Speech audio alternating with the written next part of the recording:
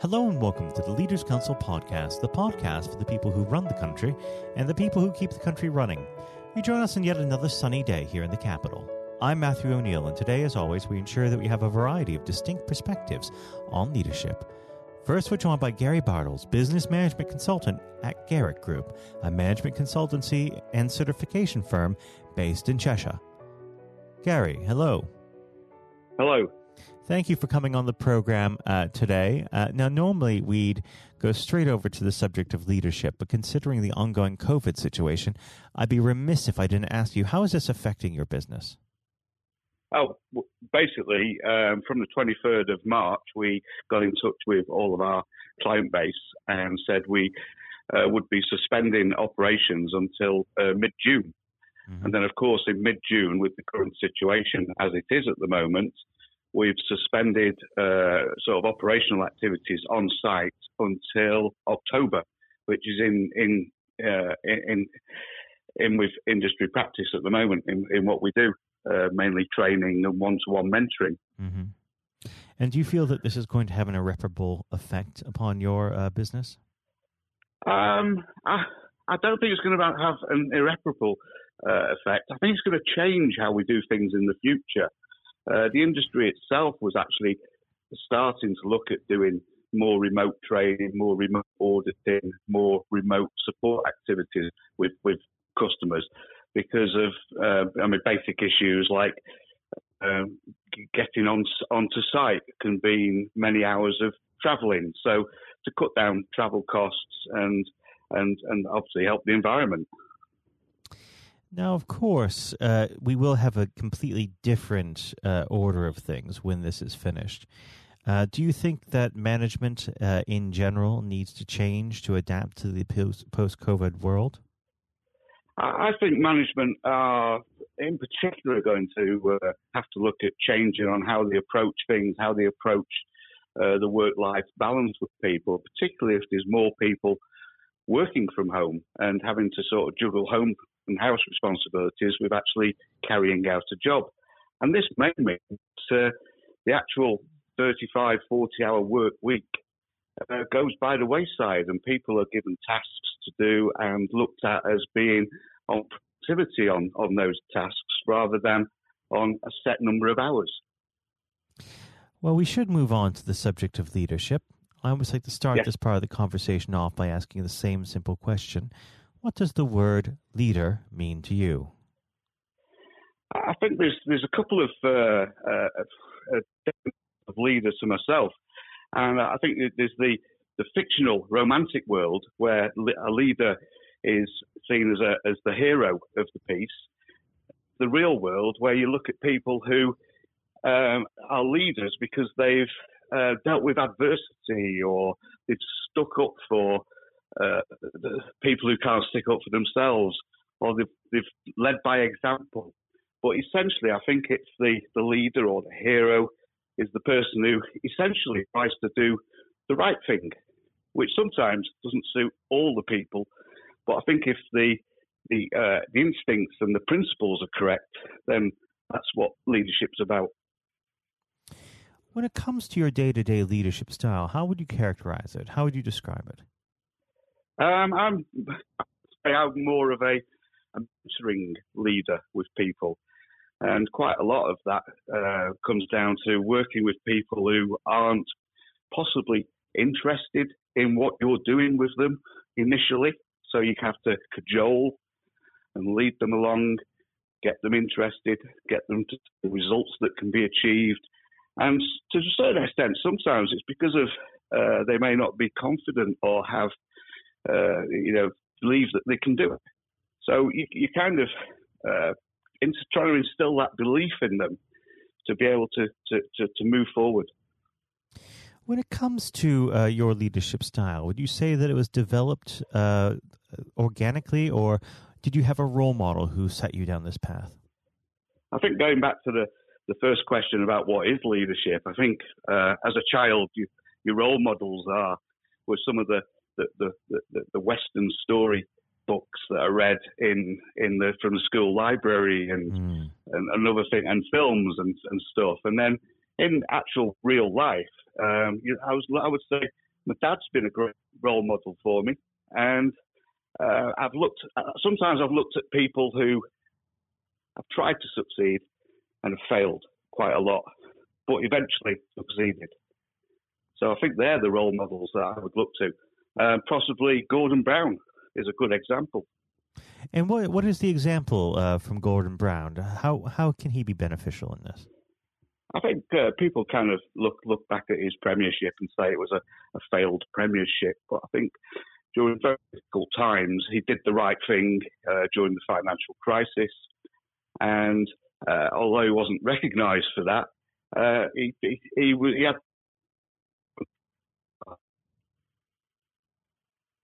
Mm-hmm. So, and I think that's what leadership is really. Sometimes you're not doing the right thing. You're not with the masses. The masses aren't with you, but you carry on anyway to do the right thing. When it comes to doing the right thing, one of the most difficult aspects of leadership within business can be dealing with the resolution of conflict. What's your strategy? But that's. I think my strategy is. I think everyone has different strategies, and the strategies can be based upon their own personal makeup. And sometimes I'm quite a fiery person at times, and sometimes I have to count to 10. And through many years of dealing with the odd conflict management situation, I've worked out that sometimes you can't win them all. You've just got to take a step back and walk away from the situation. And sometimes it just comes down to a clash of personalities. No, either side isn't right or wrong. It's just different perspectives. And sometimes in business, you can't work with people. And other times you can. And sometimes you just have to accept that. When it comes to the world of leadership, there are many varied examples out there. If you had a conversation with a young person who is just entering the world of work today, what sort of figures would you tell them to look up to? I would, if they're entering work today, I would say to them, look to themselves, look to what they want to achieve, look to how, if they were writing their biography of their working life at the end of their life, would they be able to say to themselves, would they be happy with what went in it? Because I think I started work in the early 90s, and it was quite cutthroat and, dog eat dog situation. And I think when I look back on it, it wasn't a particularly nice experience. And I think that if people should strive to make the world a better place to work in, and strive to do things that make you happy. Mm-hmm. Would you say that the workplace has gotten a bit soft? Sorry? Would you say that the workplace has gotten a bit soft of late? I wouldn't say less soft. Resiliency, if you see what I mean, in the work. I think that's just a situation of society to a certain extent. I think people sort of have expectations. Mm-hmm. I think those expectations, the goalposts keep getting moved with the massive sort of above inflation rise in house prices. And I wouldn't say things are softer or any easier within the workplace nowadays. I just think that people's expectations are probably more, and I think to a certain extent there's a pandering to the mob of this is current opinion. Let's pander to that. Let's not just look at what the actual reality is and what the actual facts are. And I think there's a problem there. Mm. Well, unfortunately, our time together has drawn to its close. But before I let you go, what does the next 12 months have in store for Garek Group? That was very exciting. We've just developed a brand new product that we're looking to fetch to the marketplace and promote regarding management systems. We're looking at franchising what we do. We're looking at more of using technology and looking at more training with our customer base and with our staff. So it's a very, very exciting future, I think, despite what's currently going on. Well, Gary, I'd like to thank you very much for coming on the program today, and hopefully you can come back on when things are back to normal. Gary, thank you. Thank you. That was Gary Bartles, business management consultant at Garek Group. And now, if you haven't heard it before, is my exclusive interview with our chairman, Lord Blunkett. Lord Blunkett, welcome. Thank you very much. It's very good to be with you. Well, of course, nothing is being said at the moment other than COVID-19, which we must touch on. What would your message be to small businesses who are trying to keep going? Well, I think the last ones standing will be the ones that thrive when we get back to some sort of normality. So it's have confidence and courage. Obviously, take advantage as far as you can of the government help. I think that Rishi Sunak, the Chancellor, has gone about as far as you could have expected. Mm-hmm.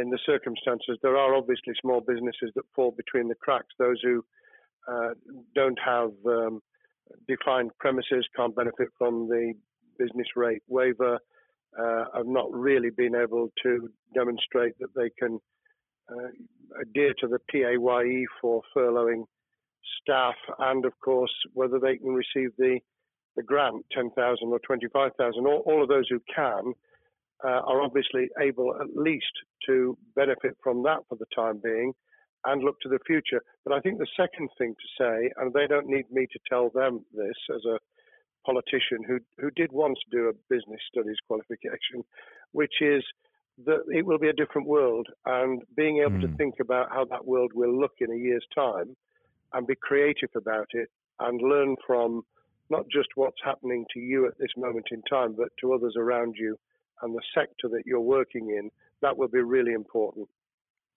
Do you feel that the long-term effects of the COVID-19 outbreak will in some ways be positive for British industry?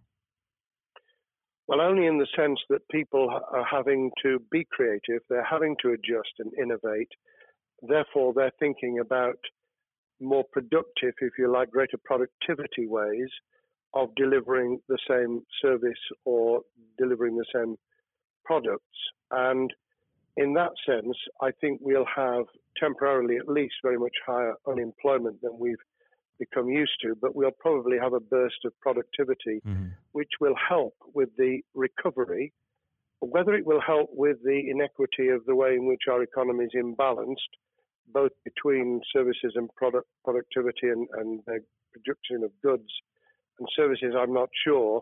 What we will need to try and do is to ensure that the geographic imbalance that exists is, as far as humanly possible, is dealt with by both the entrepreneurship and innovation from the bottom up and targeted government help, which will still be needed. And we are now in the throes of the kind of borrowing that we saw back in 2008 to save the banking and economic system. We're having to do that to save the whole of our productive business and commerce, and I think that will have to be sustained for some time.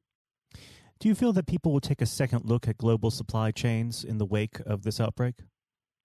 I think there's going to be much more creative ways of using local supply and linking up inside sectors much more effectively. And I hope that the Leaders' Council will be able to play a part in that, in the sense that people who have something in common, a synergy in terms of what they're delivering, whether it's a service or whether it's manufacturing or whatever, will be able to see that there's a good outcome from knowing the sector better, linking with people, not just geographically, locally, but those in this country who may not have been on the radar in terms of what they produced for the supply chain.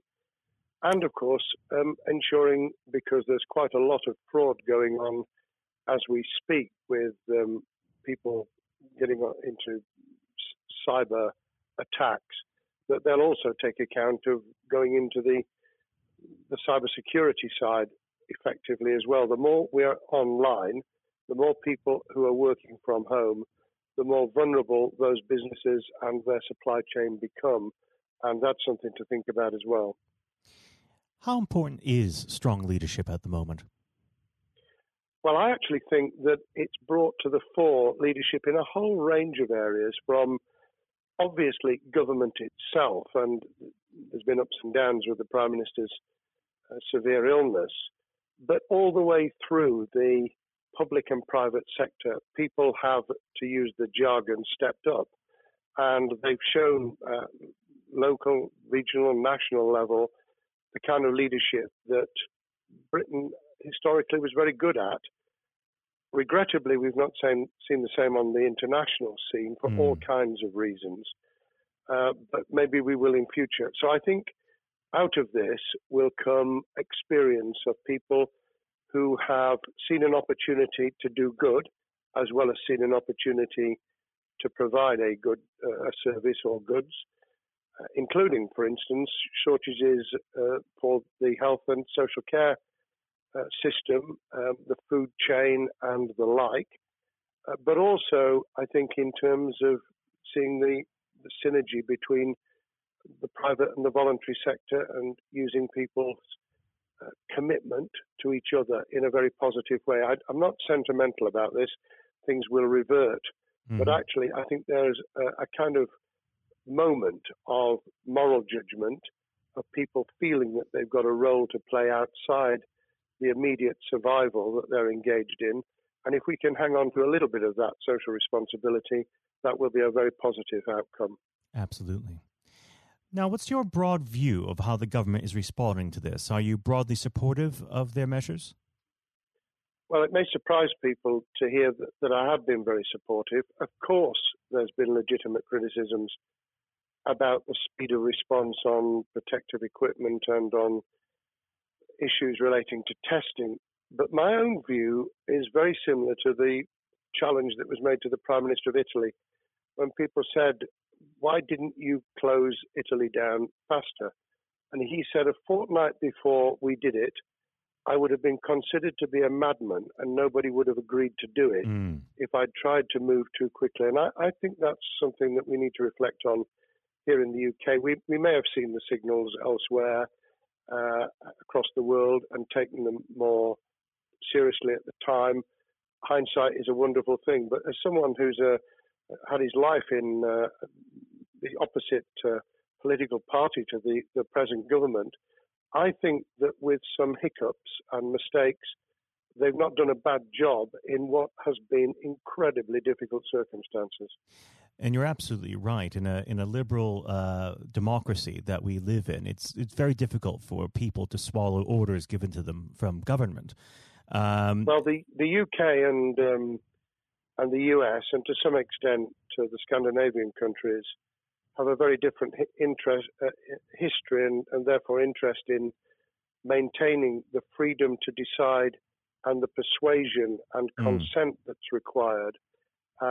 Those countries that have experienced one way or another totalitarianism over the last century have a slightly different way of coming at this.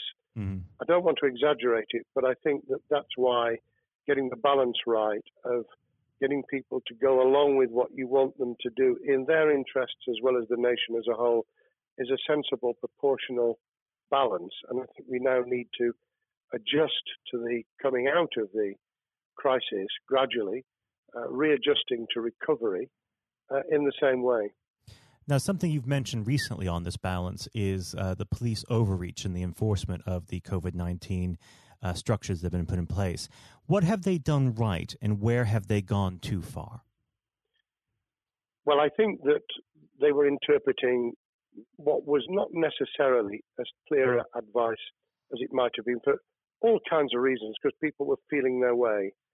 I think what's come out of it has been a demonstration by local police services in some parts of the country that they could get people to do what was needed without the heavy hand of drones overhead or people being told that they shouldn't be walking in the street, because this was all about self-isolation, not incarceration. It was about getting people not to pass the infection on to each other and therefore to provide distance rather than to make our lives a misery.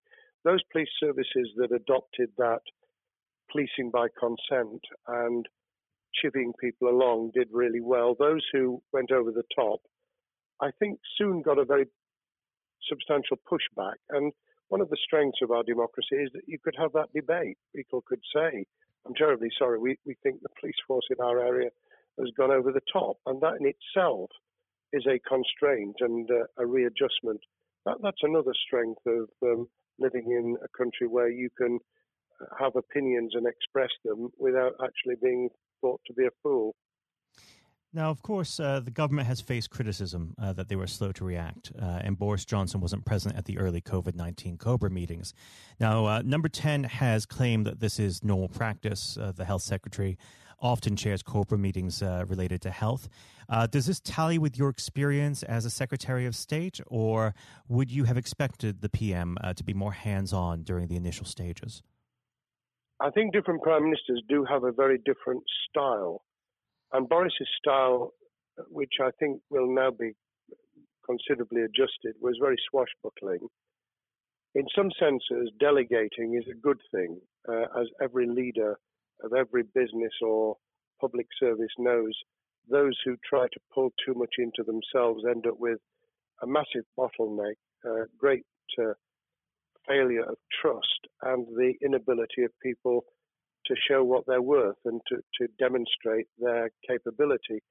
So I'd be very wary of jumping in and saying he was wrong to delegate the essential COBRA meetings. What I was surprised about was that he didn't chair the first couple, because my experience with Tony Blair for the 8 years I was in Cabinet was that Tony was a great delegator, but he would get a grip to begin with, watch what the difficulties were, and then give people direction and confidence to be able to get on with it. So looking back, I think Boris himself probably thinks, God, I wish I'd spotted the signals from elsewhere in the world more rapidly, and I'd just been there. However, this also raises another issue. All of us in positions of leadership need good teams around us. I think after this is over, he will be assessing those who really did step up and those who demonstrated their inadequacy. I think we'll probably end up in a year's time with a much stronger cabinet than we have today. Well, absolutely. And of course, we've seen a significant drop in the visibility of certain special advisors like Dominic Cummings during this entire period. So it'd be interesting to see how that pans out. It's certainly readjusted the role of those behind the scenes with those who should be taking the decisions, having received advice. Obviously, there's been a complete transformation in the profile of experts, if I might use that term, who'd previously been denigrated. Scientists, medics, people with behavioral science understanding. My only criticism was, were we getting wide enough advice? Were we narrowing it too much to a couple of key centres in London? But that's because I've always been adverse to everything being London-centric. I think there's great expertise, wisdom, experience out in the sticks, and we should use it. Rightly so. Now, was pandemic planning part of your time as a minister, particularly perhaps when you were Home Secretary? Well, it was, but it was on the back of risk arising out of counter-terrorism measures. Right. I was the Home Secretary for 3 months when the attack took place in September 2001 on the World Trade Center and beyond. We did an enormous amount of scenario planning, both desktop and real. On the back of that, it was very heavily orientated to future developing terrorism risk. I certainly got involved with talking about pandemics. I remember being at a seminar in Edinburgh where the university there had done a lot of work itself on the issue of pandemics. And of course, we saw SARS and other things emerging. I think people have criticised the government for not picking up the report from 2015, 5 years ago. I think that what happens is human nature kicks in. You deal with what you're immediately faced with. You can sponsor reports, and this is true of business planning, of course, as well, and scenario planning for what business continuity will look like, recovery plans for business, what will happen if there's a cyber attack, what happens if there's an energy shutdown. These kind of things you can look at, but you're immediately turning your eyes to what's in front of you. And had we picked up a bit more on the danger from Ebola and SARS and what have you in the past, then we might have said, what if something hits us in the developed nations that we don't have a vaccine for, that we can't immediately whisk up protective materials or equipment, or for that matter, medicines that help with recovery, all of which we now see are a danger. I think this will make an enormous difference to the planning for the years ahead. I hope it will be widened so that we don't just look at what's happened, but very rarely do you see something exactly repeat itself. Some of the circumstances will be, but others won't. So that's why I've put emphasis in what I talk about on looking at the other virus, the cyber attack scenario, which could be just as dangerous in a world of just-in-time provision. One of the miracles of the modern developed world, except for the very poor, has been the distribution of food. A lot of it on computerized, technologically advanced systems. If that were to come down, we'd be in real trouble. So I think we need to think those sort of scenarios as well. So have a full plan across both sectors, biological warfare, pandemics, and cyber warfare. Yes, and to do so on different levels. I think, again, thinking global but acting local, we need a lot more to think about what would happen if something took shape that actually broke down those national and global chains and how we would cope. And without, obviously, we've got enough fear and anxiety to last a lifetime. Without creating even more anxiety, we can think about those things for the future in a more rational way, I think. Now, aside from the physical threat of the virus, one of the things that people are vastly worried about is the effect on the economy, not just national economy, but also the world economy. Now, it has been said by certain parties, and I'd like to garner your thoughts on this. Is there a danger of the effects of the lockdown being even worse than those of the virus? Were it be prolonged, I fear that balance would tip the other way. It is about proportionality. It is about balance. It's the wisdom of Solomon, really, to get the moment right when you start to move and then to move quickly.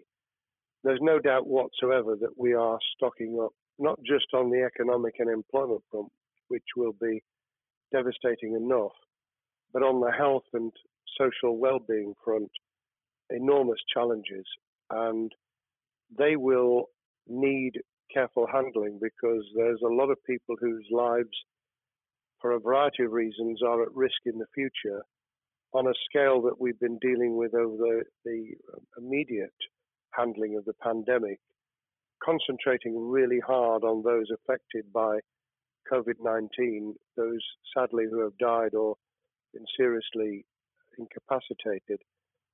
That will roll over into the economic, the social, the mental health and cultural well-being of the nation, and that will need all of us to pull together as well. Absolutely. Now, do you believe the government's doing enough for business? I think that the speed of reaction once the scale of the pandemic was clear was very good. I've praised Rishi Sunak for his action. Remember, a chancellor who only just come into office was planning to deliver the budget in the middle of March and has had at least three equivalent budgets since. I think he's handled it very well. Understandably worried now about what we're doing to our economy. The level of borrowing is sustainable because of low interest rates, but it reaches a point, of course, where it tips over so that you can't then do the kind of structural investment requirements that the government were laying out before and in the March budget. And those will have their consequences as well as a planned payback over many years. I think we've learned something over the last few months. We needed to take immediate action. We don't want another round of austerity equivalent from 2010 through to 2019. I don't think the nation, on the back of what's happened and the challenges we have, could take that. And therefore, we need a different plan, economic plan, over a much longer period, just as we did from the Second World War all the way through to 2002, when the final American loans were paid off. Now, of course, one thing that's on everyone's lips, how much longer do you believe that the lockdown can go on for? I believe that we need to be substantially back in action as an economy in June.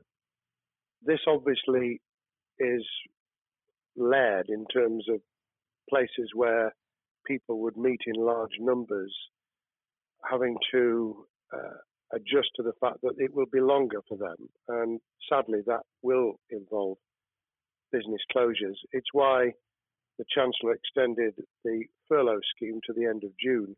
Mm-hmm. But unless we get things moving in June, I think we'll run into the summer where all kinds of services and industries will have a chain reaction effect. And what happens with one will then have a major impact on another.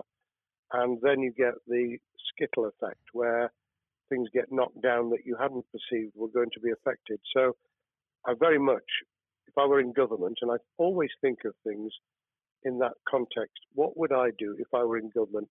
I would be on the side from the second week in May, on the side of the hawks in terms of saying we've got to start moving, and we've got to do so with the collaboration and cooperation of the public who have got the message, who did behave, who responded magnificently. Let's try and get back, perhaps, doing things differently for a time, but substantially getting back to business as usual. And unless we do that, then those areas that can't and wouldn't expect to be back in action immediately get pushed further into the middle of the year and the autumn, and then they become unsustainable. Now, of course, one of the other major developments we've had recently are the changes in the Labour Party. So if we could just speak on the Labour Party for a while. This might sound like an obvious question, but how does Sir Keir differ from Mr. Corbyn? Well, I'm biased because I believe the Labour Party has come out of 4.5 years of a black hole of a nightmare, where it neither represented a credible opposition nor an electable government, and the combination was to let those who supported the Labour Party and needed some of its policies let them down very badly. Sir Keir Starmer both is a highly intelligent, professional lawyer who, as Director of Public Prosecutions, led the service well, had to take difficult decisions at a time of austerity, understands the world beyond Labour members, but has been able to do business with those who originally supported Jeremy Corbyn and was able to command support from them. His creation of a balanced shadow ministerial team has been very encouraging. I supported Lisa Nandy, who he's made shadow foreign secretary, because I thought she understood the north of England and the disaffected former Labour voters.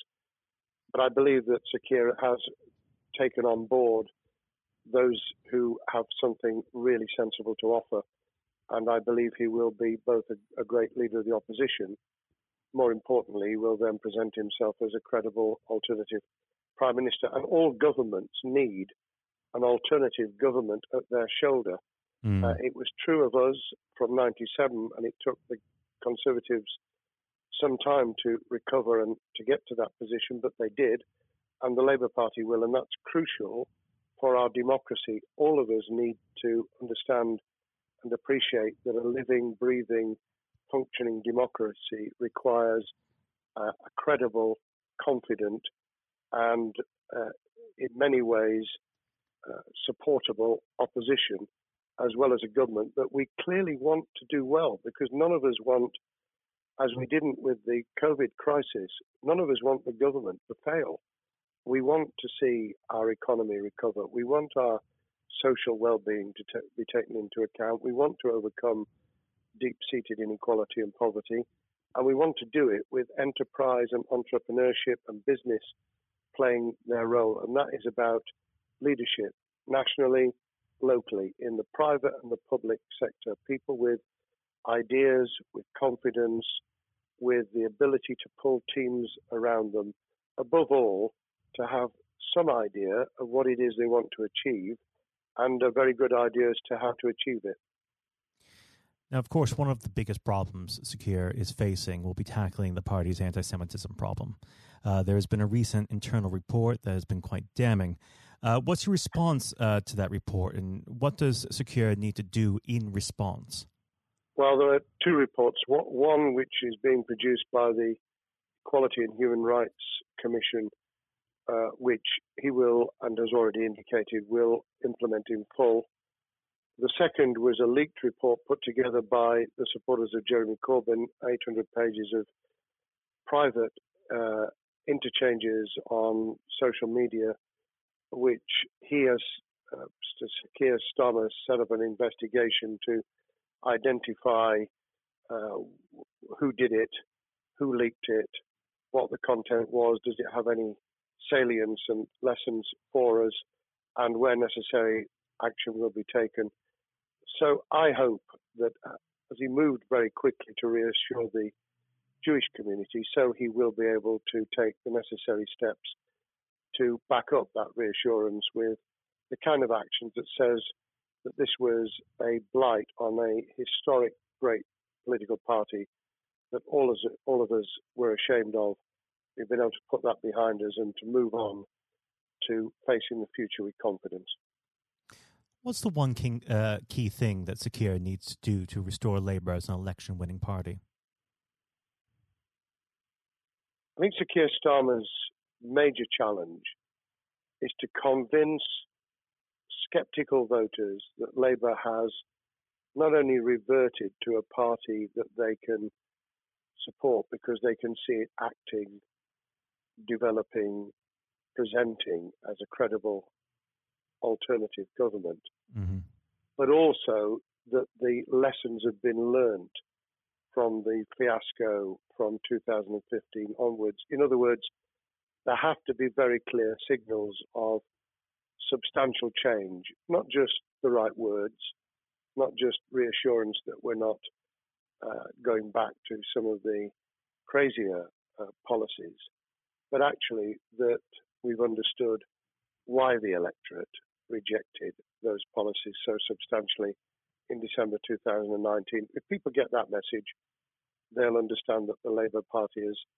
changed, as it did in the 1980s and early 90s, to become the electable government with the greatest majority and historic majority, even greater than 1945, which I was privileged to be able to take advantage of in 1997 when I joined the cabinet.